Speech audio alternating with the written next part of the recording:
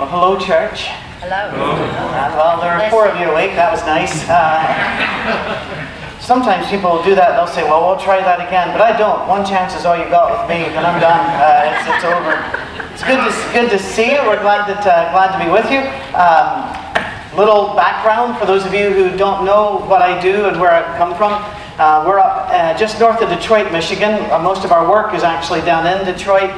We're a church of about 1,000 people, 70% of whom had no church 5 or 6 years ago. So that's kind of fun. We get to teach them what normal is, and that's. Although we've had actually 200 move out down south in the last year because of our economic Katrina that Detroit has gone through.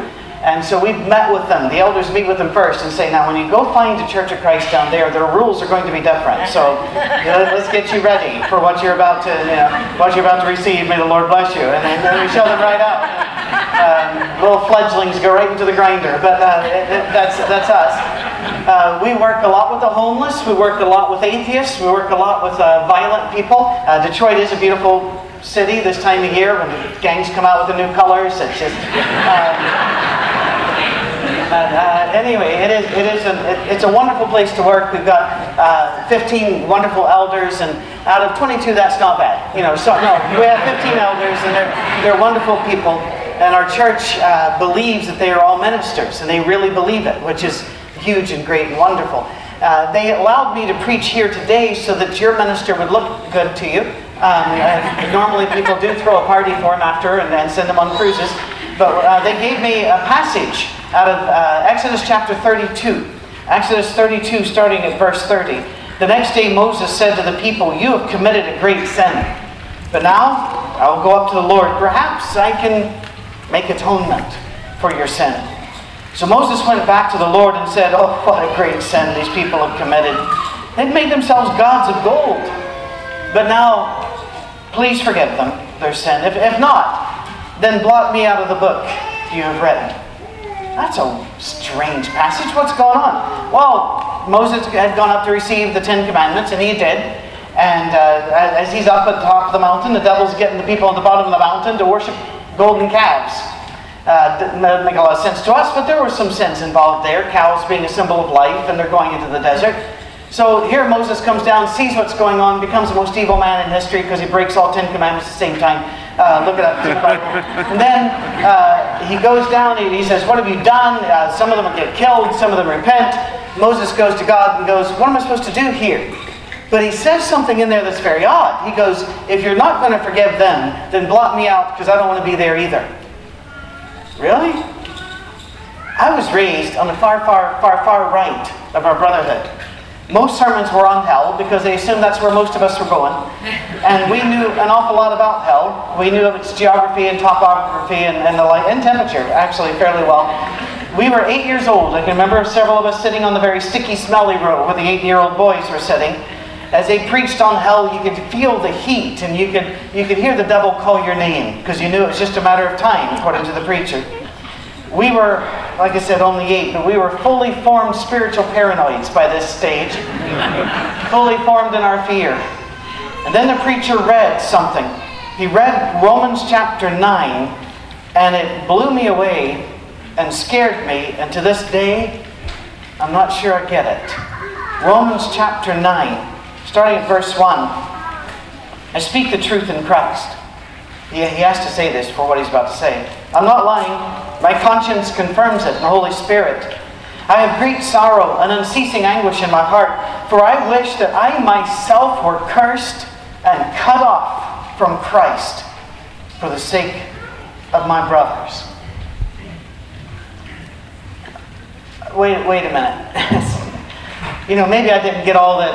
Maybe our teaching on hell wasn't exactly accurate, and I don't know exactly how it's made and what's literal and what isn't, but to go to God and say, "Tell you what, save them and send me to hell," that, I can't do that. I love you. Some of you I actually do love personally because I know you. But as a group, I love you. Downtown Church is one of those churches that still likes us. So, that, yes. That's yes. A shrinking pool of joyous fellowship. So we're very happy with that. We love you. But I cannot say that I could volunteer to God, all right, if one of them's going to hell, instead send me and let them go to heaven. I'm not there. Moses was there. And what gets me about Moses is he was there for people he didn't like. Now let's back up a little bit. Moses isn't a cartoon. He's not a Prince of Egypt cartoon. He is a fully realized, irascible, difficult individual. He is not even a sweet or pleasant person. Now some of this is due to his life. He had an interesting life. Age of 40, he's smart, educated, buff, ready to go. Sees a man being beaten, and he attacks the attacker, kills the attacker. And I don't know what you think about violence and the like, but I think that was justified. And he thought, right, this is my way. I'm going to show my people we can be free. And the people said, not interested. We're going to turn you in. And he runs. He runs into the desert, but he doesn't run because he's a coward. He runs because he has no backup, no people. And as he's in the desert, what does he find? There he comes to a well. There's some women trying to get water, but a bunch of Arab tribesmen are harassing them. Alone, he charges in the middle of the Arab tribesmen and whoops them. Or I think the King James put a whoopeth upon. He whoopeth them mightily, and then picked them up and whoopeth again, that type. But and they ran off, and the girl said, "We want to introduce you to our father." And the father said, I got a deal for you. And Moses marries one of them, and then he becomes head of sheep, Sinai division, for 40 years. That's all he does. Now he's an 80-year-old guy. We can assume not so buff as he used to be. I was talking to a bunch of young men recently, and they were saying, we're not going to let ourselves go when we get older. They were talking about their muscles like our dads did. And I looked at them and said, you don't get a choice. It's not like your parents chose that either. They used to have a life before they had you as well. They used to be interesting. That all died when you showed up. Instead of playing sports, they have to take you to sports. Life goes away. And then now, yes, us older individuals, we still have our six-pack, but we now have a protective covering over it to keep it from being weathered. But Moses is now 80 years old. Everything he has hurts at that stage, right? Everything hurts at that stage. God lights up a bush and says, hey, go overthrow Egypt. And don't worry, I'm going to send you your brother, and here's a stick. Good luck. An 80-year-old with a stick does not seem to be over-prepared for this. And yet Moses goes. Moses was not the easiest man in the world to work with. He could be famously quick with his temper, and God gave him a stick, and he planned to use it. He hit lots of stuff with the stick. Even stuff he wasn't supposed to hit with the stick. He hit with the stick. Loving people did not come naturally to Moses, and that gives me hope. Moses loved people that he didn't like. Yes. Now think about this. Do you love the people? God says, love the world. Do you love people? Do you like them? Not always. I don't like most of them. I don't. I'm sorry, because I know a lot of you have had preachers, and they walk in going, I'm not one of those guys. I didn't take a preacher class. I'm a scientist, and I come from 300 years of military and law enforcement service. And so I'm looking at somebody going, I could hug him or kill him. It's a coin toss at that stage, right? And even when I'm baptizing them, sometimes I'm thinking, just a little longer. Because I'm just thinking, if you let this one end, there are going to be all kinds of problems, but this could solve it, And I love you, but I'm not so sure I like you. Moses didn't like the people of Israel, but he loved them. Therefore, he was willing to do some really terrible things, like volunteer to be lost with them rather than be saved without them. In Ezekiel 22 and verse 30, God says, I looked for a man to stand in the gap, and I didn't find anyone. That's right. Doesn't mean much to us here, but it does mean something to me. I was born in this country, but I've been back and forth to Scotland all my life. My dad's Scottish, my mom's Irish, so I was born in conflict. I know all about that. And as I've told the campus ministers, many of them who are here today, being half Irish and half Scottish is a very difficult life, because half of you wants to get drunk, the other half refuses to pay. It's frustrating, but... And then you're here, and you're in a dry county anyway, so, nothing's going well. Anyway, we had castles. We have castles all over the place. You get used to castles. Most of them are in poor repair, mind you, but there are castles there. Back in those days, you didn't have gunpowder. When you finally made a breach in the wall, you had to send people in, and the people inside had to stand in the gap. They had to become the wall. In the British Army, until after the end of the Napoleonic Wars, we had a unit called the Forlorn Hope.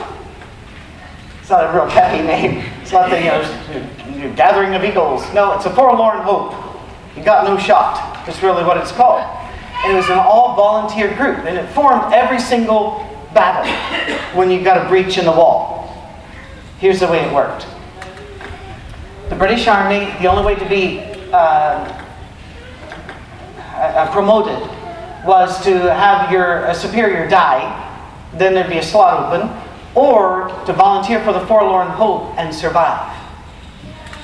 Let's say you're inside of the walls, and the wall's been breached, and here comes the army. If you're in the Forlorn Hope, your job is to go be the wall. You be the thin red line, as we called it at Sevastopol. My people were in that line. I had relatives in that line. The thin red line that stands up, and you are the wall now. The odds are you're going to die. In fact, almost all Forlorn Hope people died. If you survived, you were promoted. It's not an easy way to go. Now, on the outside, they've also got a Forlorn Hope. Their job is to be the first ones through the gap. And then let their mates climb over their bodies to get in. The Forlorn Hope. Ezekiel chapter 22, God says, I'm looking for somebody to stand in that gap. Yes. Moses stood in the gap for his people and says, God, if you're going to send them to hell, you got to send me too. Paul said, take me, not them. I'll go to hell. Save my people. That's what God's looking for. And I'm looking back at this and I'm going, I'm not so sure I can handle this. And then I see an example of how to serve even when you're not happy. In John chapter 13 is one of the most known stories in all Scripture and one of the least applied. John 13, Jesus is probably, we know he did this, people do this. We're going to plan our talk. I'm going to tell my people, I'm going to be crucified, I'm going to be lost to them. I will come again for them one day, but they're going to have to be brave, they're going to have to be strong. So he walks into the room, and they're arguing about who gets to be the chief guy. And you can almost see Jesus going, we tend to over Jesus. We tend to try to make him too much of a Christian. Jesus made a whip, if you remember. Jesus called people snakes and sons of snakes. Yes, he did. And in this particular time, the Bible says he got the bowl and water and the towel. And I guarantee you, he wasn't singing, happy songs, blue skies and rainbows. And he wasn't singing this because as he was washing their feet, nobody dared, Scripture says, say anything to him. The look on his face, he probably buffed a little hard, to be fair. The next one, and then to the next one, and they're just all quiet. Then he gets to Peter, and Peter doesn't really have any verbal breaks. So it left out. What should be inside came outside. And he goes, you don't know. And Jesus said, if I don't wash your feet, I got nothing to do with you. He goes, okay, wash what you want. It wasn't, if I don't wash your feet, Peter. No! He's angry. He's about to die for a bunch of idiots. Am I wrong? No! I always tell my kids, well, I did when they were still at home. Now they're big and off and they got their life. And I always told them, don't be surprised when you run into an idiot, because God made lots of them. And they're never going to run out. But also be aware that everybody gets a turn being an idiot. And one day you're going to realize, oh, it was me. My wife always looks at me after I've said something and says, the village in Ireland is missing its idiot, evidently. And I'm like, oh, fair enough, yes. But she wins. She's got me. Whenever he does all this, we always put ourselves in Jesus' position there. We're in the apostles' position there. We are the people that far too often sit back and are unlovable and unlikable and claim that God's going to save us anyway. When God called us to be on the other side of the towel. All right. to be the servers instead. We have to be the first one to move when we see a need. Let me just put it to you very plain. We were not saved so that you could sit and critique a worship service and decide what makes you comfortable. All right. You were not. That's right. In our church, whenever somebody comes up, and they don't do it much anymore, they did it the first 3 years. They would come up and say, "Oh, what you guys did today in worship, that made me uncomfortable." We'd look at them and say, "So what? What's your point? Do you really think Jesus died so you could be comfortable? Did he say, pick up your comfy chair and follow me?" It's a cross. Get in the gap. Die for somebody. We often say, "Well, I'll die for you, but I'm not going to sit next to a clapper." Really? Really? Go ahead, preach, brother. Preach. Or "I'll die for you, but you know that person over there, they do that in worship." Really? That's your standard right there. "I'll die for you if you meet my standard and agree with me on everything." Hey, guess what then? That makes you God. Congratulations. God likes people that you don't like. Right. And then he says, be willing to go to hell for him. Go to the gap. Stand in the gap. Now we have some people, we've got the most noble military here in the U.S. of any, period. I know that. I'm proud of the British as well, but British don't tend to the wounded of their enemies like you do. The British don't rebuild countries like you do. It's amazing. What we need to do is be Christians that are actually more dedicated to our mission than the military is to its. Because you will either go with Bibles or you'll go with bayonets, but you are going to go. So let's go.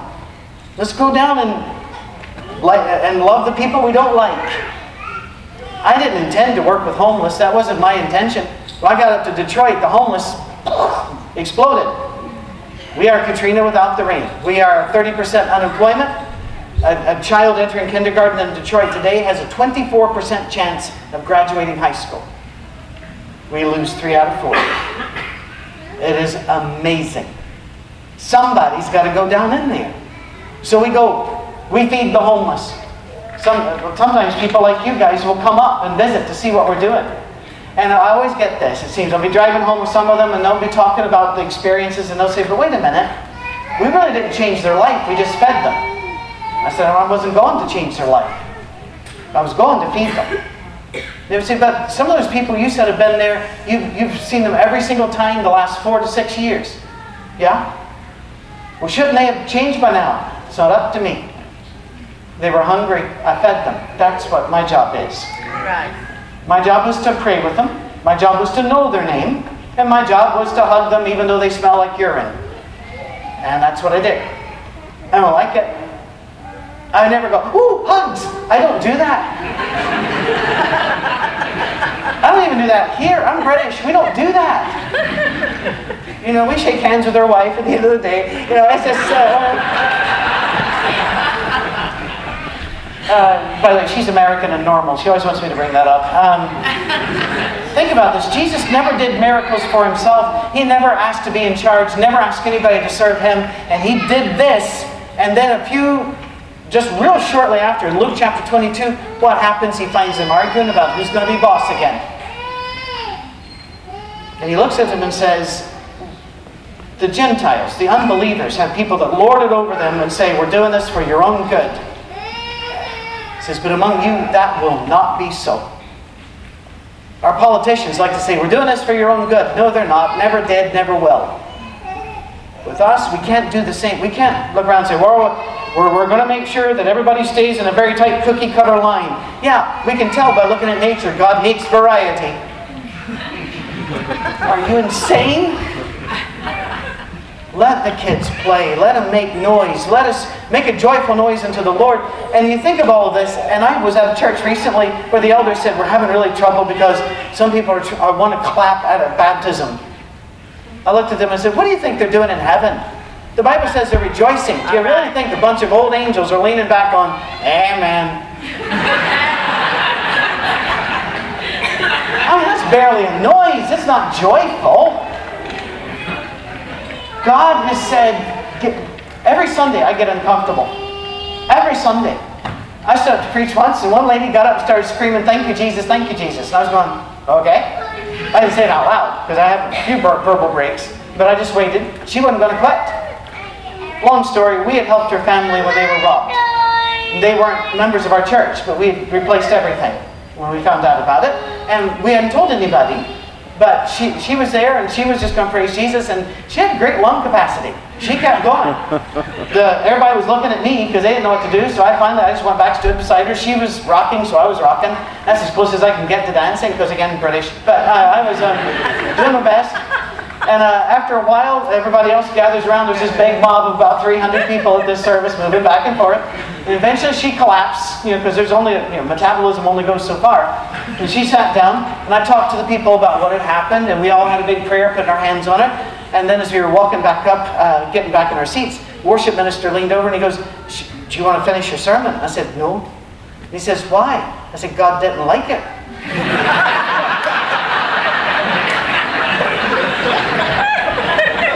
He poked that woman with a stick.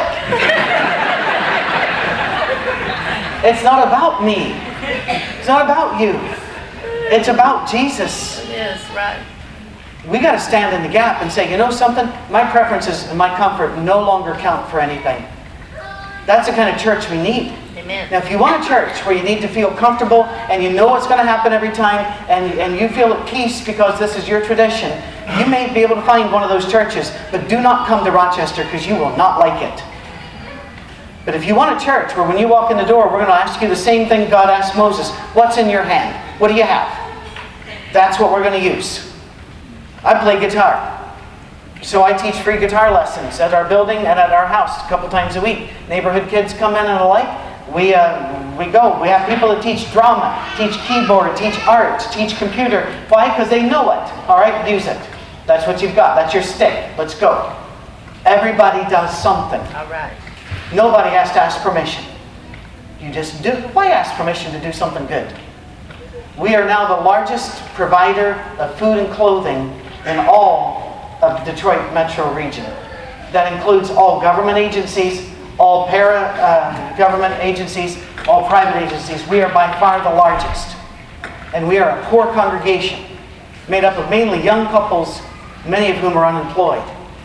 But it's because they bring whatever they've got, and they are not spending any time judging or critiquing. They're just getting in the gap. We tell our people it's not your job to survive. It's your job to be faithful.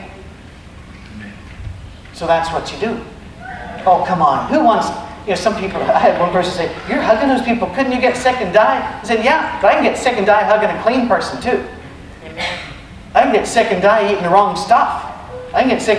I don't want to die when I'm 100 years old of nothing in particular. You know what I mean?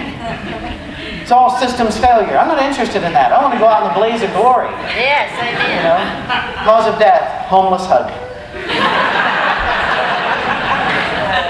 That's good. I'll take that one. Let's get back to, by the way, Jesus didn't die, in other words, so that you could be a member who demanded privileges.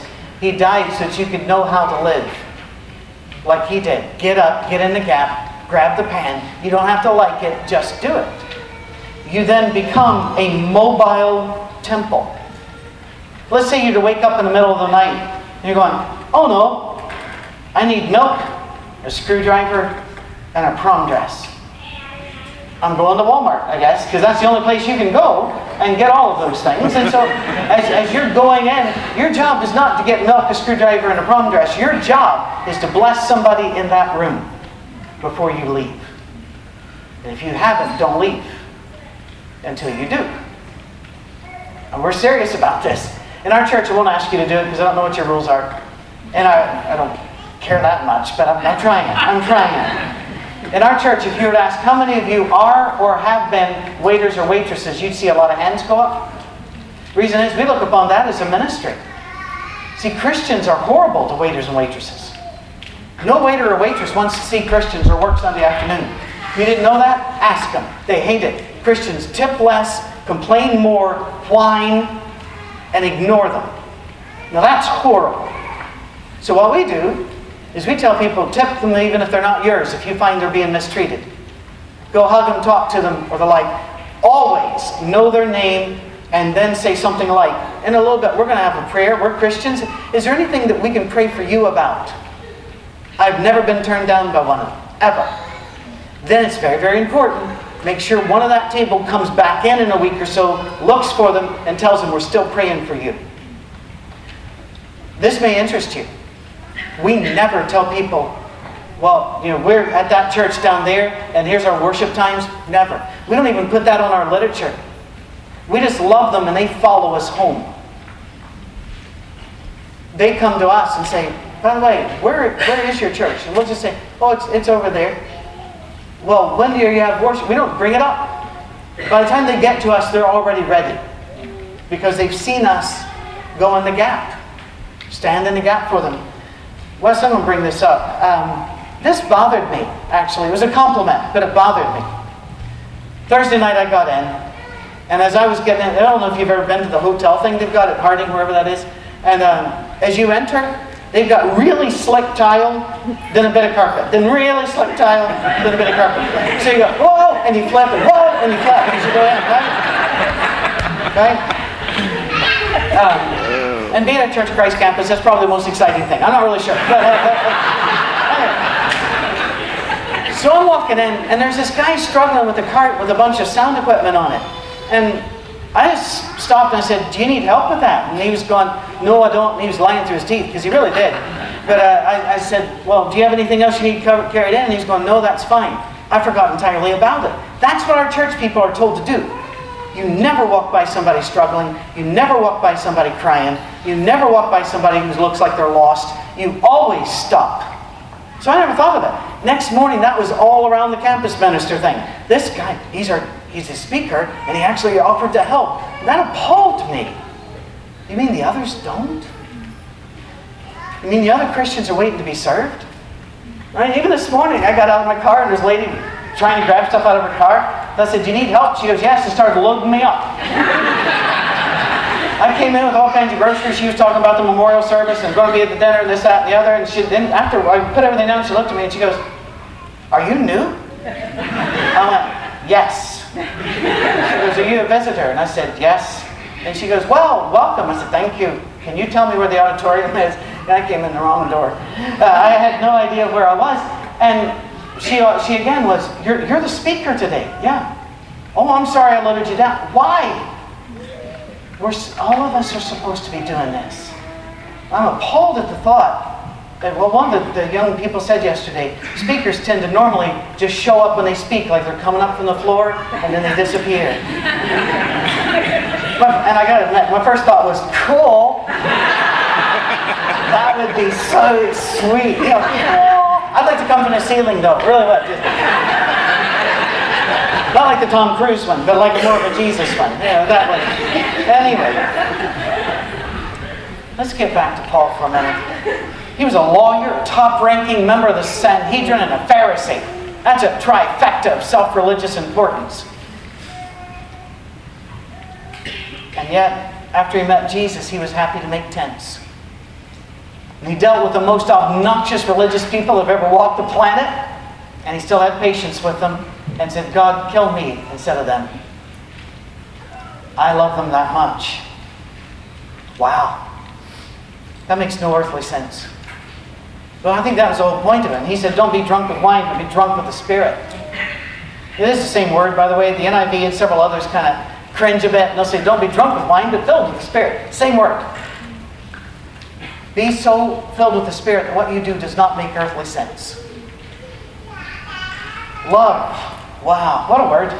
We say, I love ice cream, I love puppies, and I love my wife. Let's assume that's not all the same level. Love is intentionally deciding to work, live, and speak on behalf of others.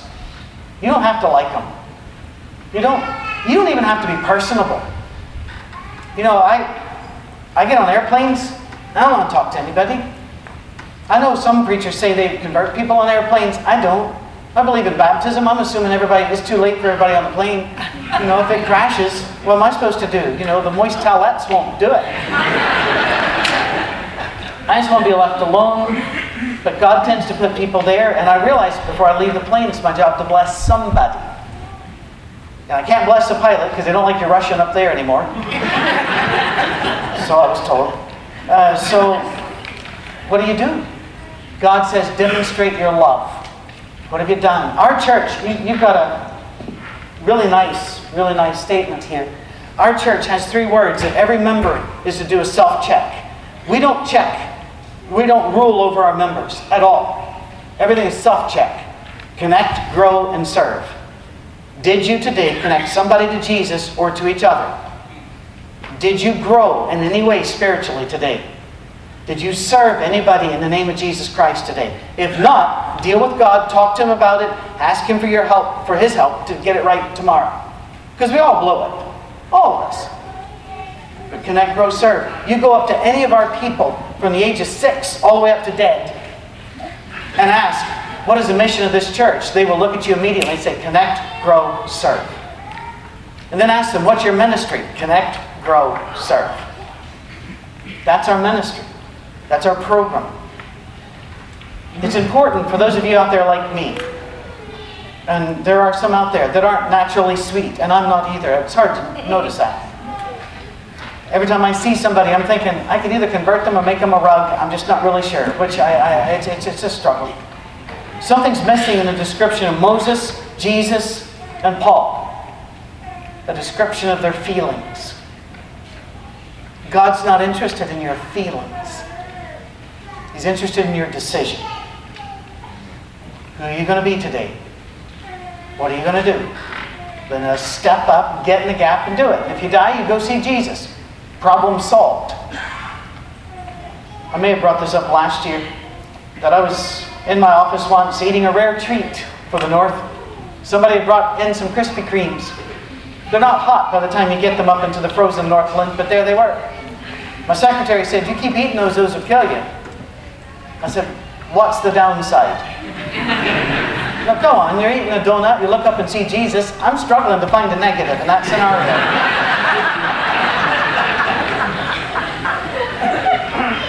Serve God, die tired and broke.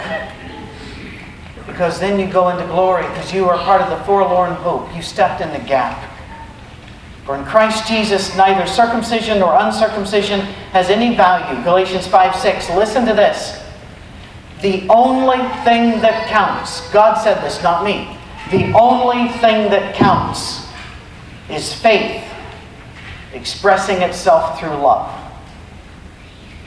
Clap, no clap, hands in the air, this song, this organization, that organization, doesn't matter. The only thing that matters, according to Almighty God, is faith expressing itself in love. And don't you dare let this be the arena in which you do that. You do it out there. Don't try to throw seed up against these walls and wonder why the fields aren't whitened to harvest. You got to get out and do that. A lot of the people who come and work with us, whenever they say, we'd like to come worship with you, we say, no, you're too far away. We'll send some people to you. Let's build a church in your house, in your restaurant, in your school, whatever. And we have lots of house churches. What normally people say when we say this is, how do you control them all? We don't control anything. That's God. Let Him loose. That's all I don't control. Are you kidding me? I have a parrot. I can't control it. How do you think I'm going to control anything else? Our elders move about among these groups. Teaching and learning. Teaching and learning. Moses knew all of this, and so did finally the apostles. So one of the apostles writes right before he dies, this is how we know what love is. Jesus Christ laid down His life for us, and we ought to lay down our lives for the brothers. If anyone has material needs and sees his brother, or the material possessions, and sees his brother in need but has no pity, how can the love of God be in him? Let us not love with words or tongue, but with action and in truth. Stand in the gap. Don't judge, don't critique, don't look down on anyone. But realize there's a gap between that person and God, and you stand in the gap so that they and you may be saved together. Your elders and ministers are here. It's our tradition to have a song of invitation in this place. As they sing, if you wish to become a member of the church, or if you need prayer to make yourself really an instrument of His peace, let them know as we stand and sing.